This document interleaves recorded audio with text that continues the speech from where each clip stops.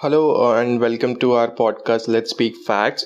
This is a preview audio and we are making this to make you guys understand that why we are starting this podcast and what is our motive behind it. My name is Piyush Raj and with me here is my friend Shrivant, who is behind this whole idea of creating a podcast. So now Shrivant will come and tell you guys that what is our basic motive and what is our basic idea behind creating a podcast for you guys. Our motive behind this podcast is to try and recontextualize various aspects of our day-to-day life. We want to try and break the monotonous and binary way of thinking when it comes to topics like politics, economics, history, and films, to name a few. Let's take politics to start with. We often view it as a power game of the very few elitist group in the society who compete to capture power to govern a country, state, or geographical territory, so to speak. But in my view, it's much more than that.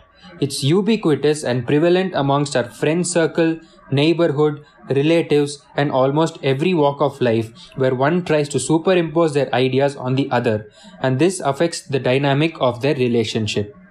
Next, if we were to look at economics, it is always viewed as a purely monetary aspect where growth is measured in terms of per capita income, GDP, GNP, and so on, which are considered as the best tools to measure the overall well-being of the country. Then how would we explain the latest United Nations World Happiness Report, where Finland, Iceland, and Denmark rank amongst the highest, and the so-called largest economic superpower in the world, the USA, ranks 19th. Also, why is it that developmental projects and environmental health are always mutually exclusive?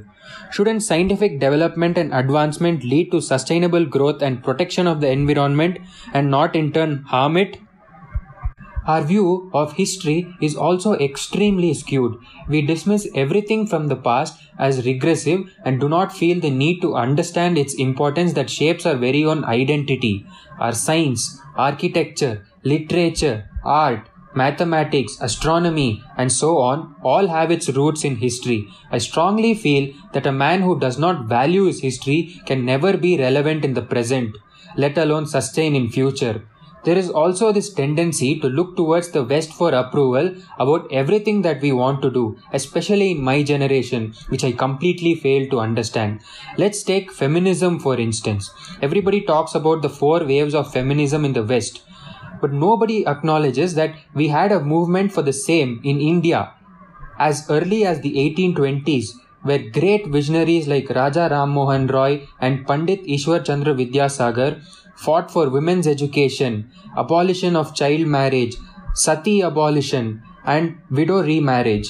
Women like Beena Das, Aruna Asaf Ali, and Sarojini Naidu, who fought bravely for their own emancipation and also for the freedom of the country.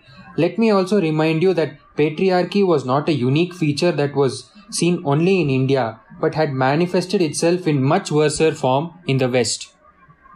I also fail to understand why a person, let's say, who speaks in Kannada, Malayalam, or his mother tongue, so to speak, is made fun of and ridiculed in his peer group or friend circle.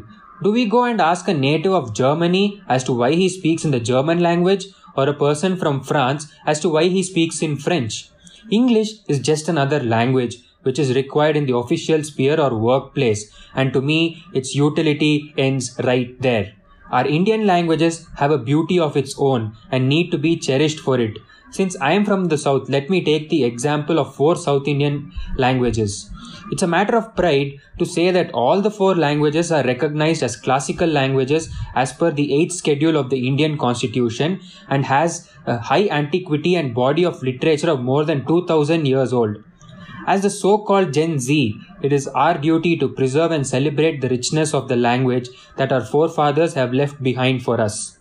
Hence, through all these examples, what I'm trying to say is that through this podcast, we want to attempt to break the stereotypes and biases associated with our generation.